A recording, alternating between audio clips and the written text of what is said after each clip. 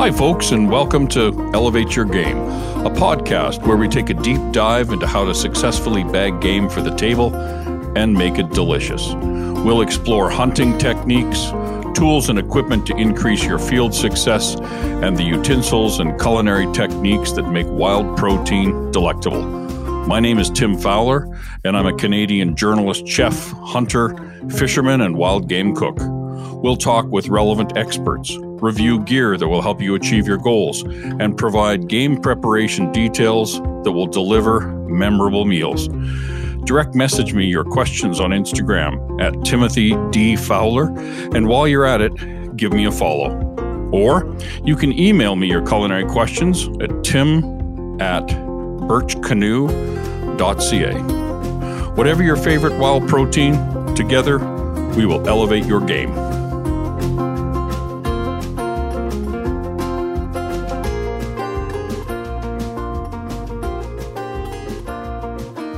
Hi, folks, and welcome to Elevate Your Game. Today we talk with Matthew Dickerson, a writer, a teacher, an outdoorsman, a fisherman. Matthew, introduce yourself and tell us a little bit about your journey as a writer, what you do professionally. And welcome. Oh, well, thanks for having me. I'm looking forward to the conversation. I live in Vermont. I live just across the street from the Green Mountain National Forest. I live about 5 miles north of one pretty little trout stream that flows out of the forests, and down past me to the south, and about 2 miles south of another little mountain river that comes down and goes by me on the other side. So I feel pretty fortunate. Where I live, we have wild turkeys and deer and bears all frequent our backyard. Occasional bobcats and foxes and coyotes as well. I'm looking out my window at a pretty laden apple tree, and one of my goals today is going to be, over the next weekend, is going to be harvesting some apples, harvesting some wild grapes, and combining those wild grapes with my honey, and I'll be fermenting some wild grape mead over the next couple weeks. So that's kind of a little bit about my life. Professionally, most of the rent is paid because I teach at Middlebury College. But for the last 35 years, I've been an active writer. I've published a number of novels. I think writing fiction is maybe my favorite thing to write. I have some historical novels published as well as some fantasy novels published. But I'm also a narrative nonfiction writer. I love writing about the outdoors. I love writing about nature. I like writing about outdoor sports, especially fishing. I like writing about ecology, writing about conservation, and writing personal narratives. So I have a number of books out that are either about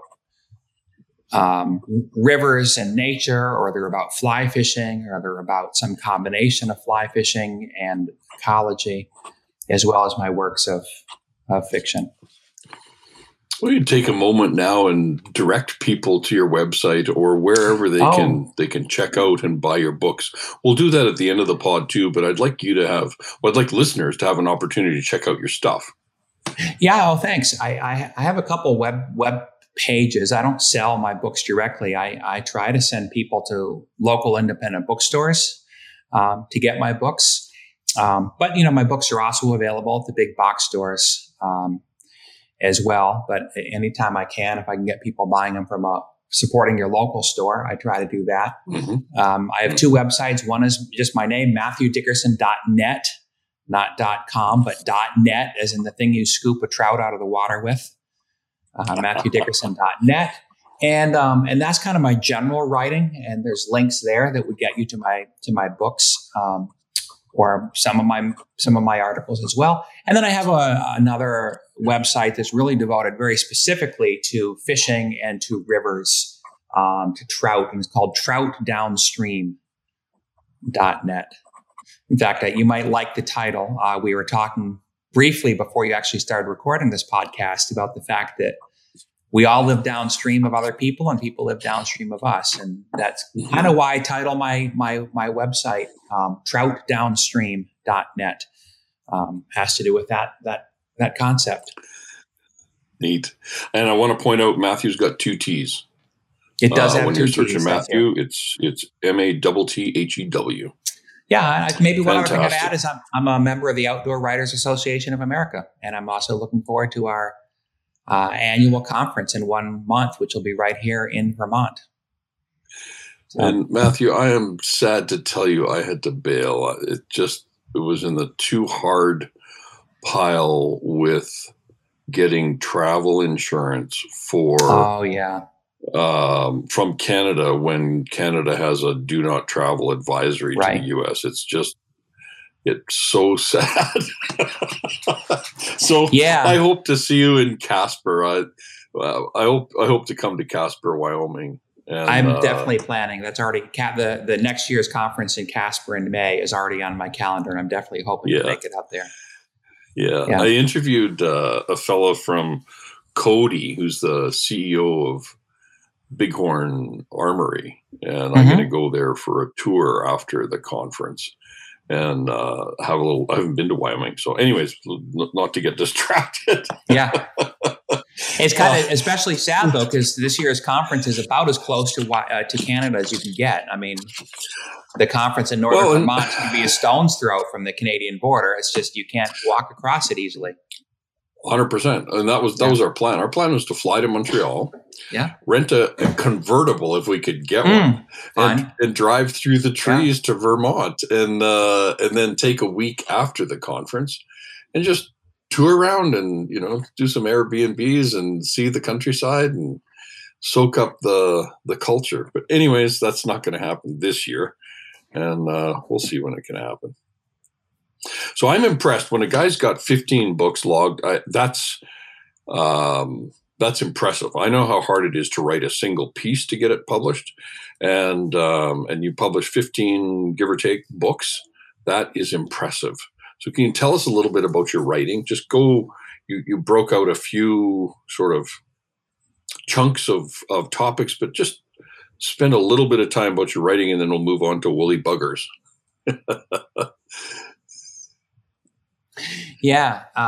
So I think my entry into writing probably came out of 2 things. One was a love of the outdoors, and one was a love of reading. I grew up as an avid reader. I will say I was in that camp that maybe a lot of people are in, where I was not especially popular in middle school and high school, and didn't really run with the popular crowds and wasn't athletic. And so my escapes were twofold.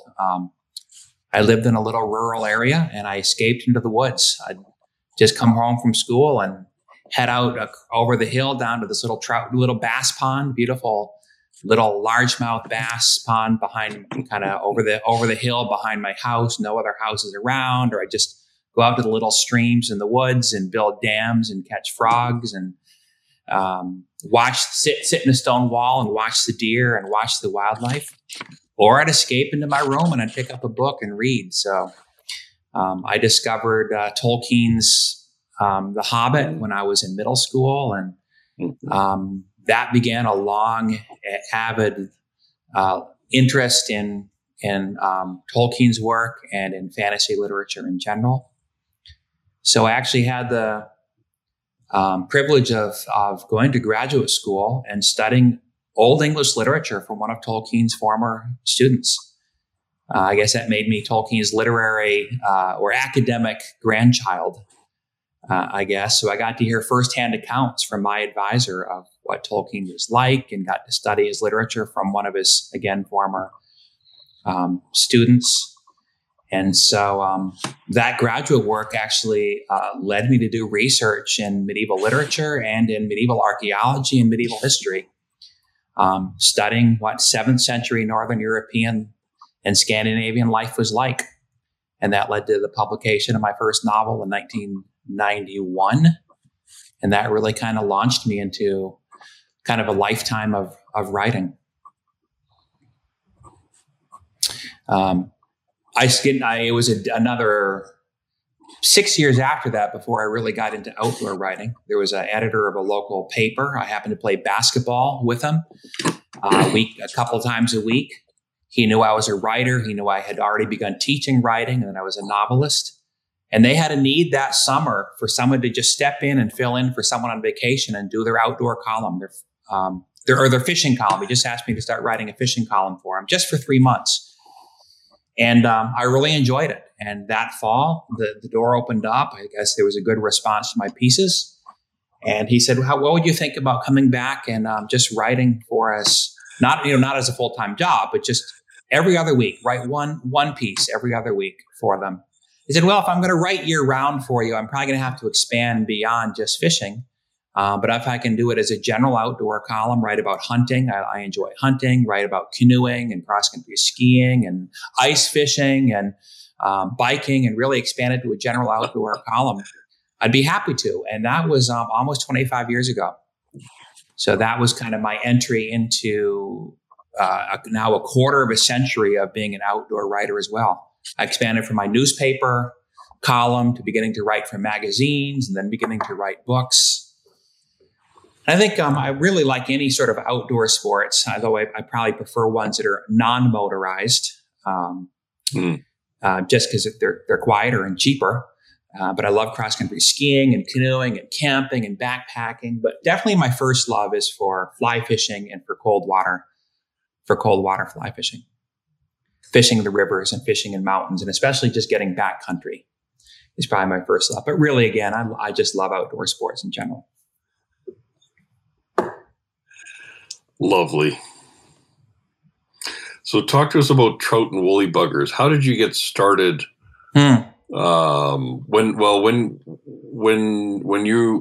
you describe the things that you just described, my mind defaults to the bent fly rod and just how a fish takes a fly from the top of the water and what happens after that. And you're in a small stream that's burbling and you're probably in some dappled sunshine.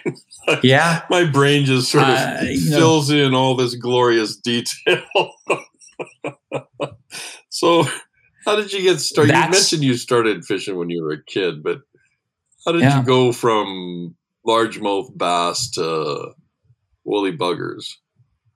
Well, the image you have is my ideal image as well, but it's not all I do, and it's not quite how I got started. My father grew up in Michigan and was in high school in Michigan in the 1950s. And his father used to bring him, across the bridge into Ontario every year. And they did a fishing trip in Ontario. And I think it was probably pike fishing and perch fishing, and maybe walleye. And they would go to these remote lakes up in Ontario, north of Michigan. And it was trolling. They would have a little outboard motor behind a small boat, and they would troll the lakes and the river mouths. So when I was 8 years old, my father took me on a 5-day or 4-night trip up to northern Maine, to the Allagash Wilderness Waterway.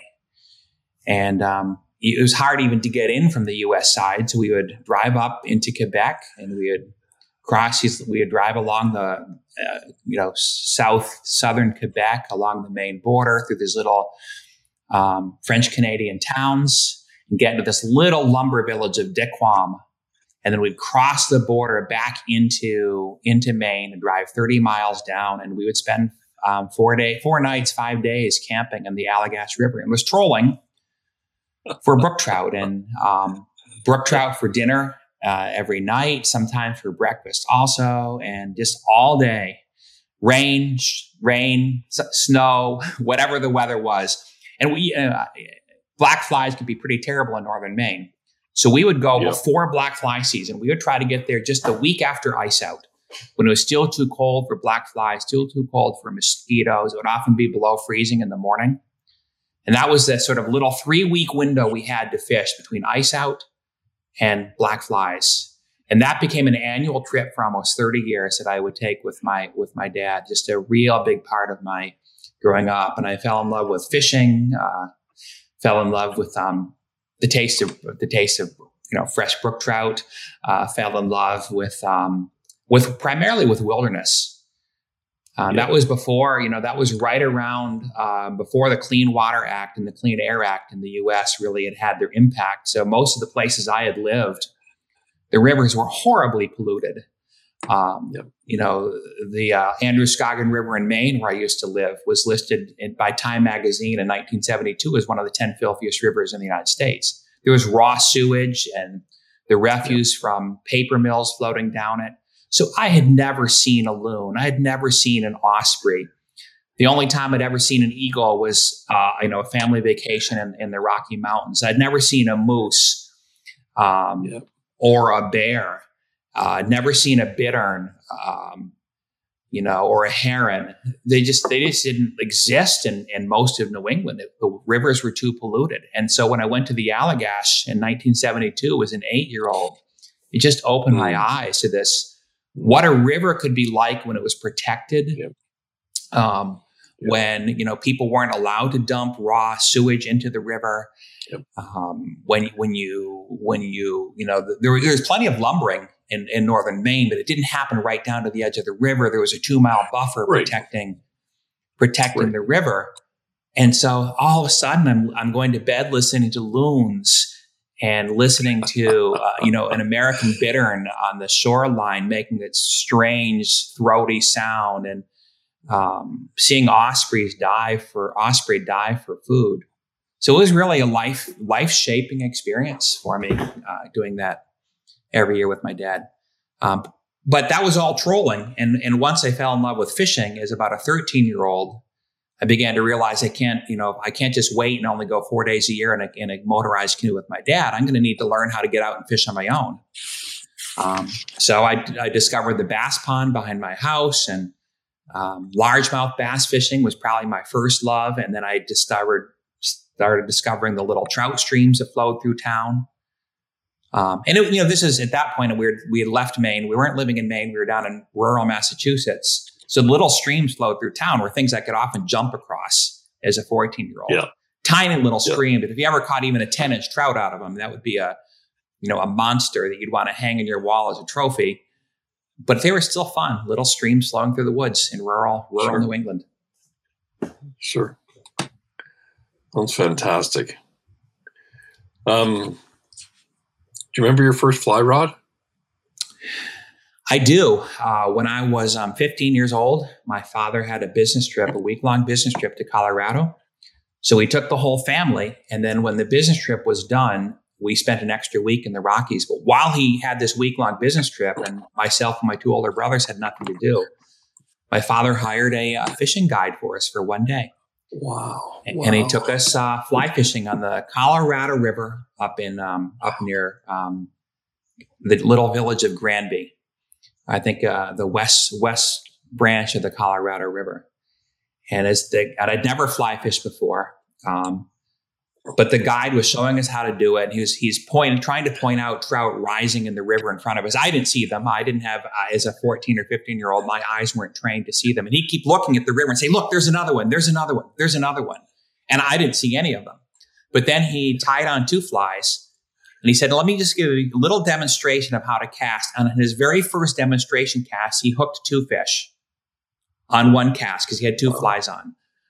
He had, I think, an Adams and a Hornberg, and 1 trout took each fly. And I thought, all right, this guy just got on the very first cast I've ever seen fly fishing. He just caught 2 fish. So my older brother, bought a fly rod. I think he got an actual kit for building his own fly rod, and he built the fly rod.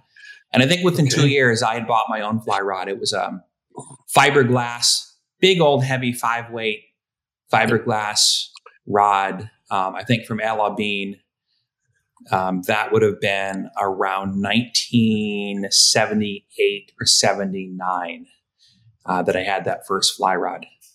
Cool. I was 17, so I would have been 1980, I guess. Had my first fly rod.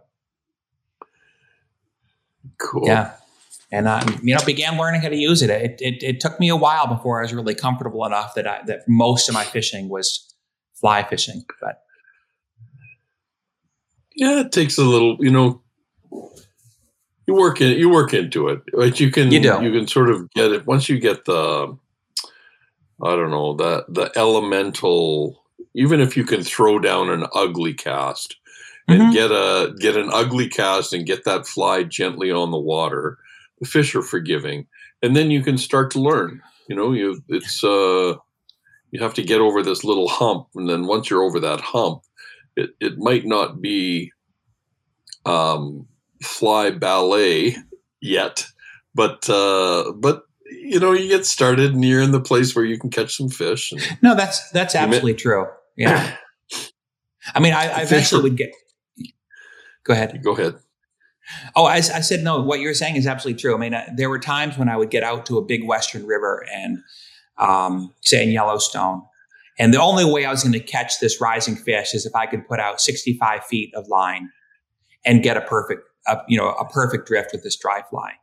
But that for me is the exception, and particularly in New England rather than the rule. Most of the time I'm fishing in New England, I don't have to put out more than 25 or 30 feet.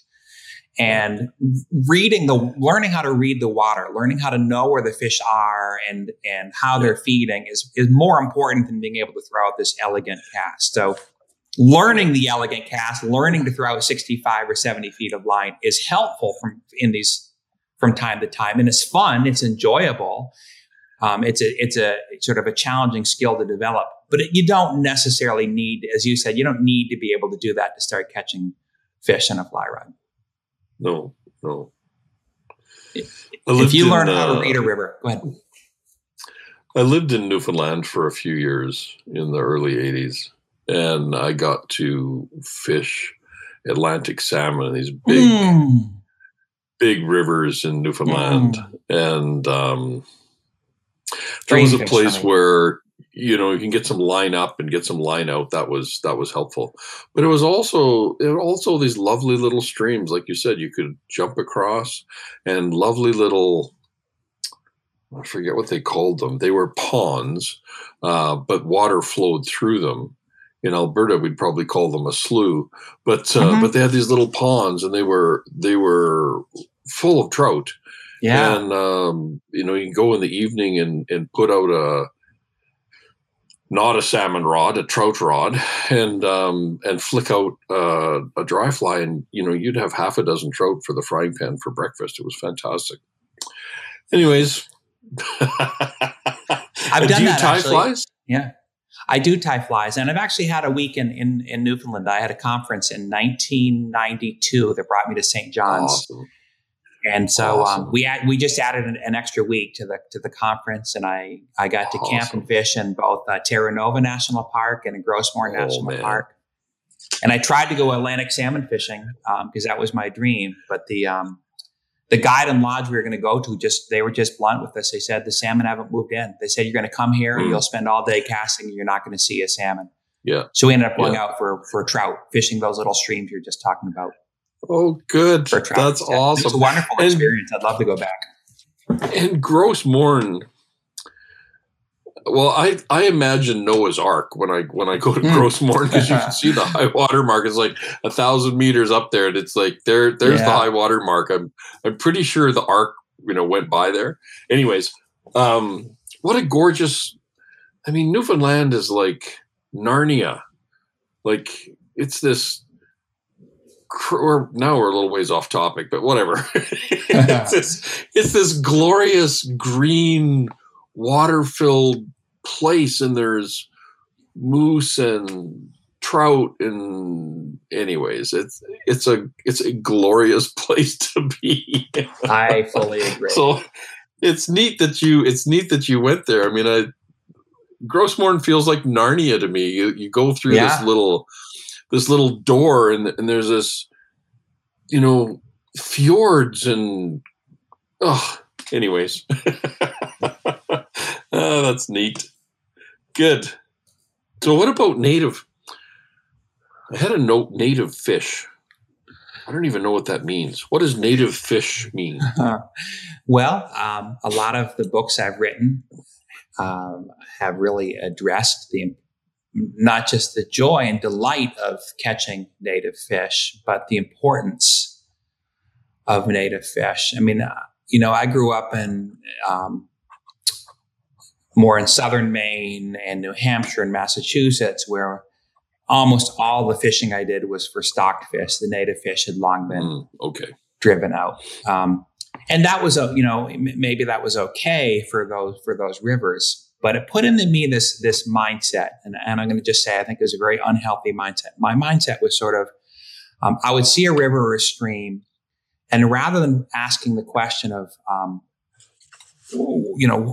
what is the role of all the insects and the fish and the creatures that live in around the stream? How does that stream impact the forest, and how does the forest impact the stream? And what are the things that are downstream of the stream? How does that stream impact the lakes that it flows into, or the ocean that flows into?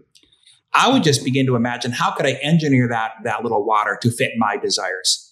I'd imagine, where could I put a little dam and put a pond, and how could I stock it so it would have all the fish I want to fish?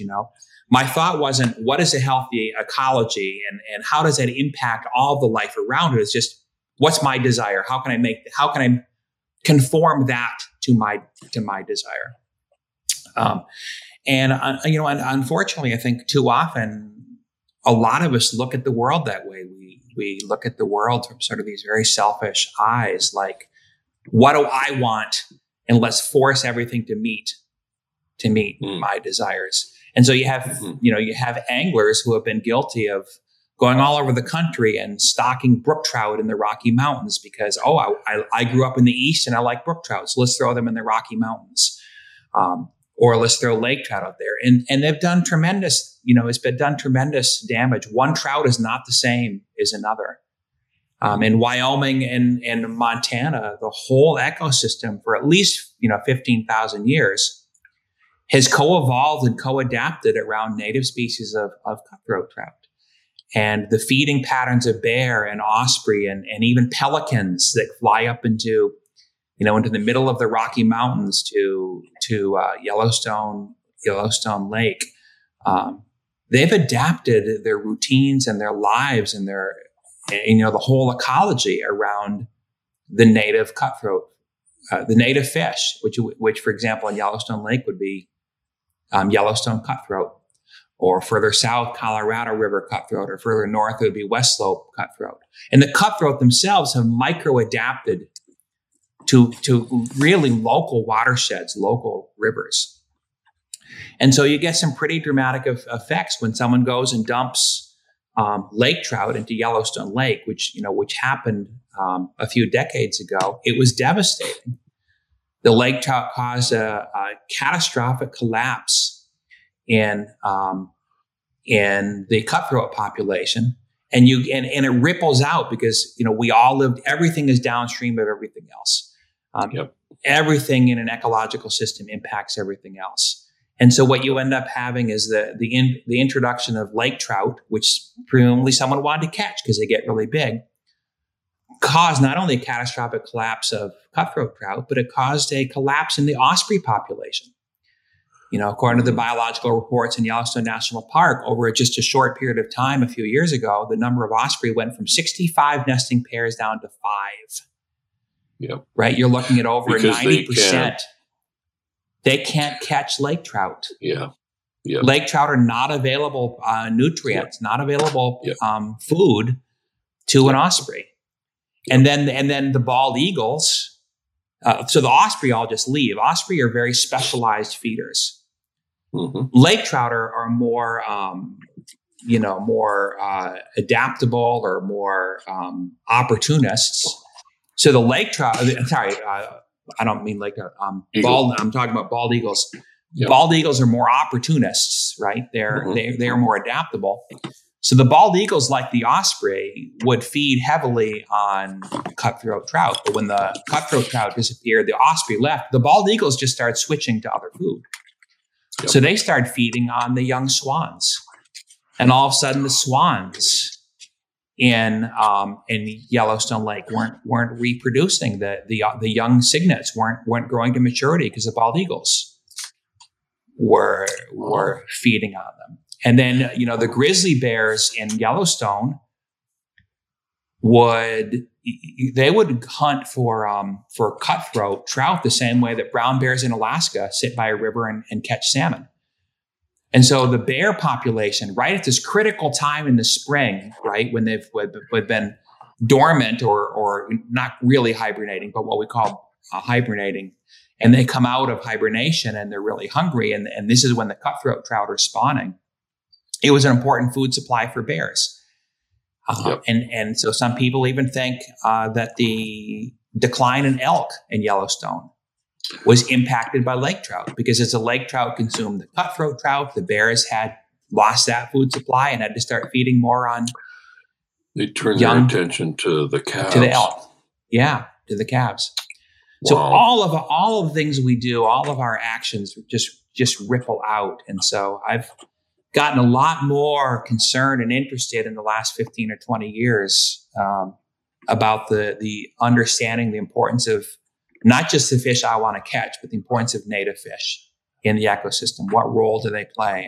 And how can my actions and my decisions really kind of have a much bigger view of the health of ecosystems? So there's a long answer to why I had native fish written down on a piece of paper there. No, that's a great answer. And it pushes a little bit on me, which is good. Me too. It's good. Yeah. It pushes a little bit. It's good. It's sort of out of my view. It's like, okay, well, stock and trout, great. That means I can catch trout. Yeah. Well, just hang on a minute. What does that actually mean? And then you push it around, and it's like, man, oh man. I don't know how many layers you got there. 5. I think there was 5 layers. Yeah. When you go, I think you hit 5 layers, maybe not, whatever. But it was a trophic cascade. It's significant when you go from trout to elk through grizzly bears, eagles, osprey, and I'm sure there's other stuff in there. And there's probably things in the water too. Like it's not just above the water; it's below the water. So that's a big deal. Yeah, I mean, there's studies from both in Japan and in the U.S. in Idaho. I'm familiar with them from a great Colorado State University biologist, Kurt Fausch, who wrote a wonderful book, For the Love of Rivers, which I would highly recommend. Okay. Studies that show even, for example, the introduction of non-native brook trout in Idaho can cause a collapse in the songbird population.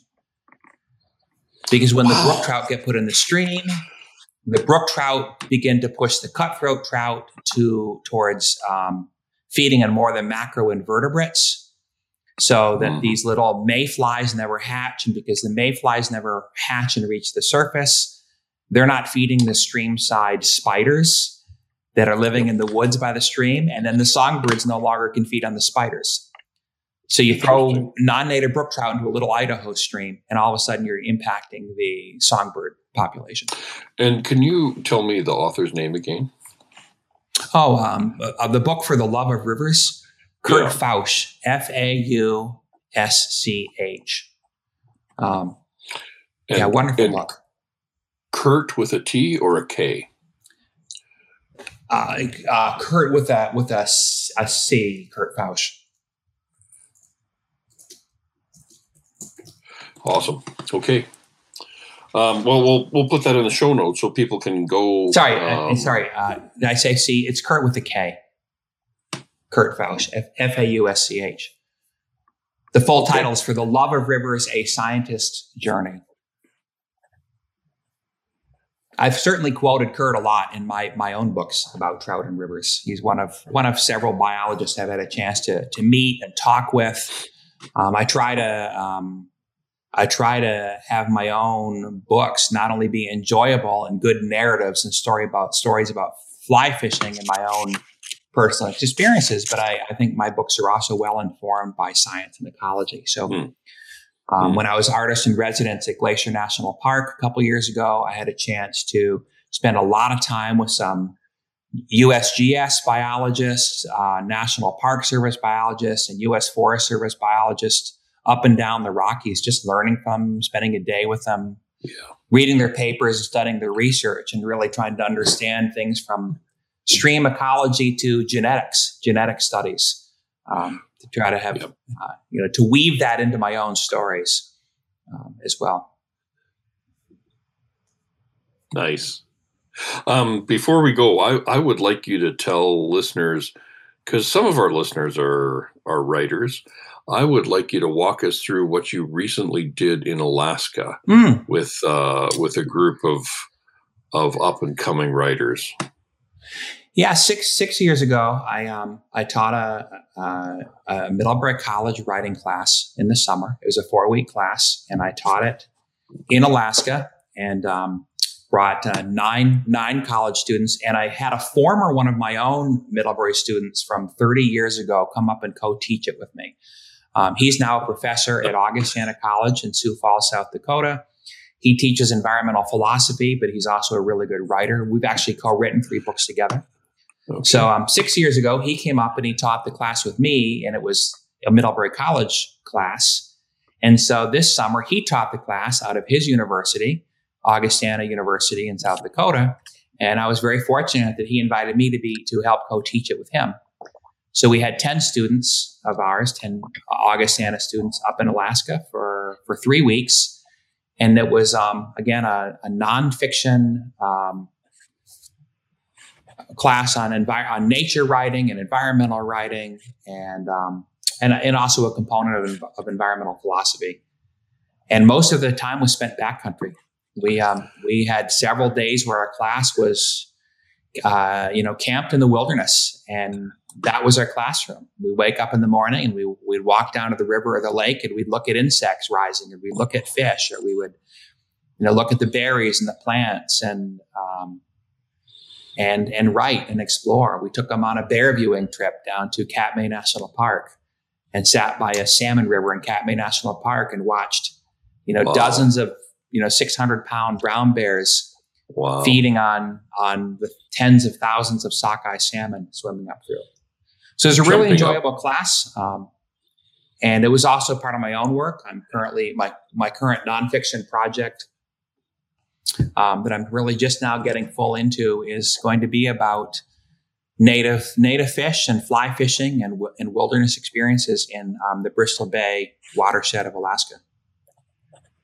I just last week had a book published about the Northern Rockies, about cutthroat trout in Wyoming and Montana. And now that that's sort of officially out there in the world, my attention is now turned to my next project, which will be about Alaska. So it was a dual purpose class. It was 3 weeks of teaching writing to students, but also 3 weeks of experiences for me, for my own writing. And when all the students left, I spent another 9 days nice. in the Bristol Bay watershed, fishing and writing and learning and photographing. Yeah. Sounds glorious. It was wonderful. I stayed at a beautiful little lodge, the Farm Lodge in Port Allsworth. It's awesome. Not on the road system. You can't drive there. You got to fly in a little plane, but it's just a wonderful lodge, wonderful hospitality. Awesome. Some people go there just for the photography, for the wildlife, for the glaciers and the volcanoes. But of course, a lot of people also go there because you're in a great place to access some wonderful fishing. Nice. That's awesome. Matthew, what do you want to leave us with? What do you want to leave for the listeners?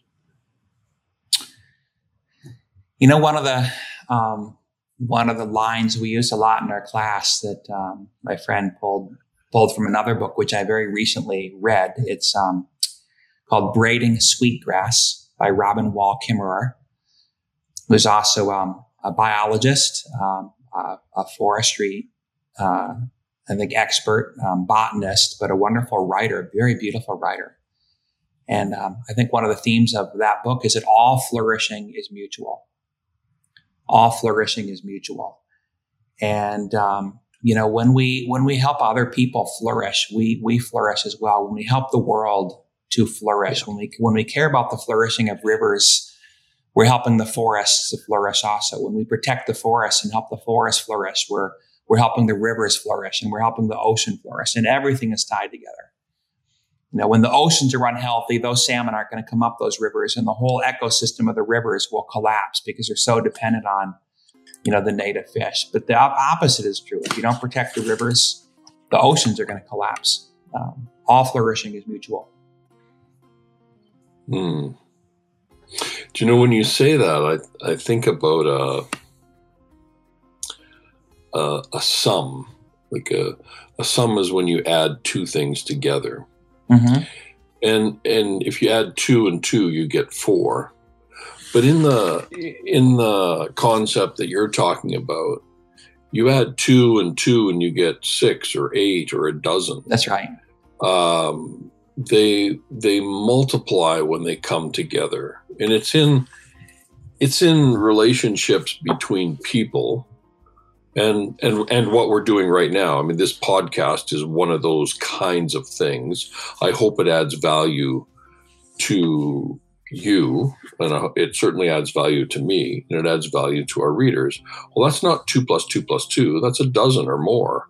Yeah. And it's an interesting concept that I want to spend a little bit of time thinking about. So thank you. Thank you very much for taking the time to join us and chat about fishing and writing and ecology. And I appreciate it. Thank you. Yeah, thanks for having me. And again, obviously I'm delighted if anyone wants to pick up any of my books as well. I think the most recent one is titled A Fine Spotted Trout in Corral Creek. And before that, The Voices of Rivers. So love to find. And Matthew, I will put that information in the show notes, so thank you. People can click and find the stuff. I'll clarify with you exactly what we want in the show notes, but that'll be up when the pod goes up, and then people can check it out. Great, thanks for having me. I enjoyed the conversation. All righty, thanks very much. All right, bye.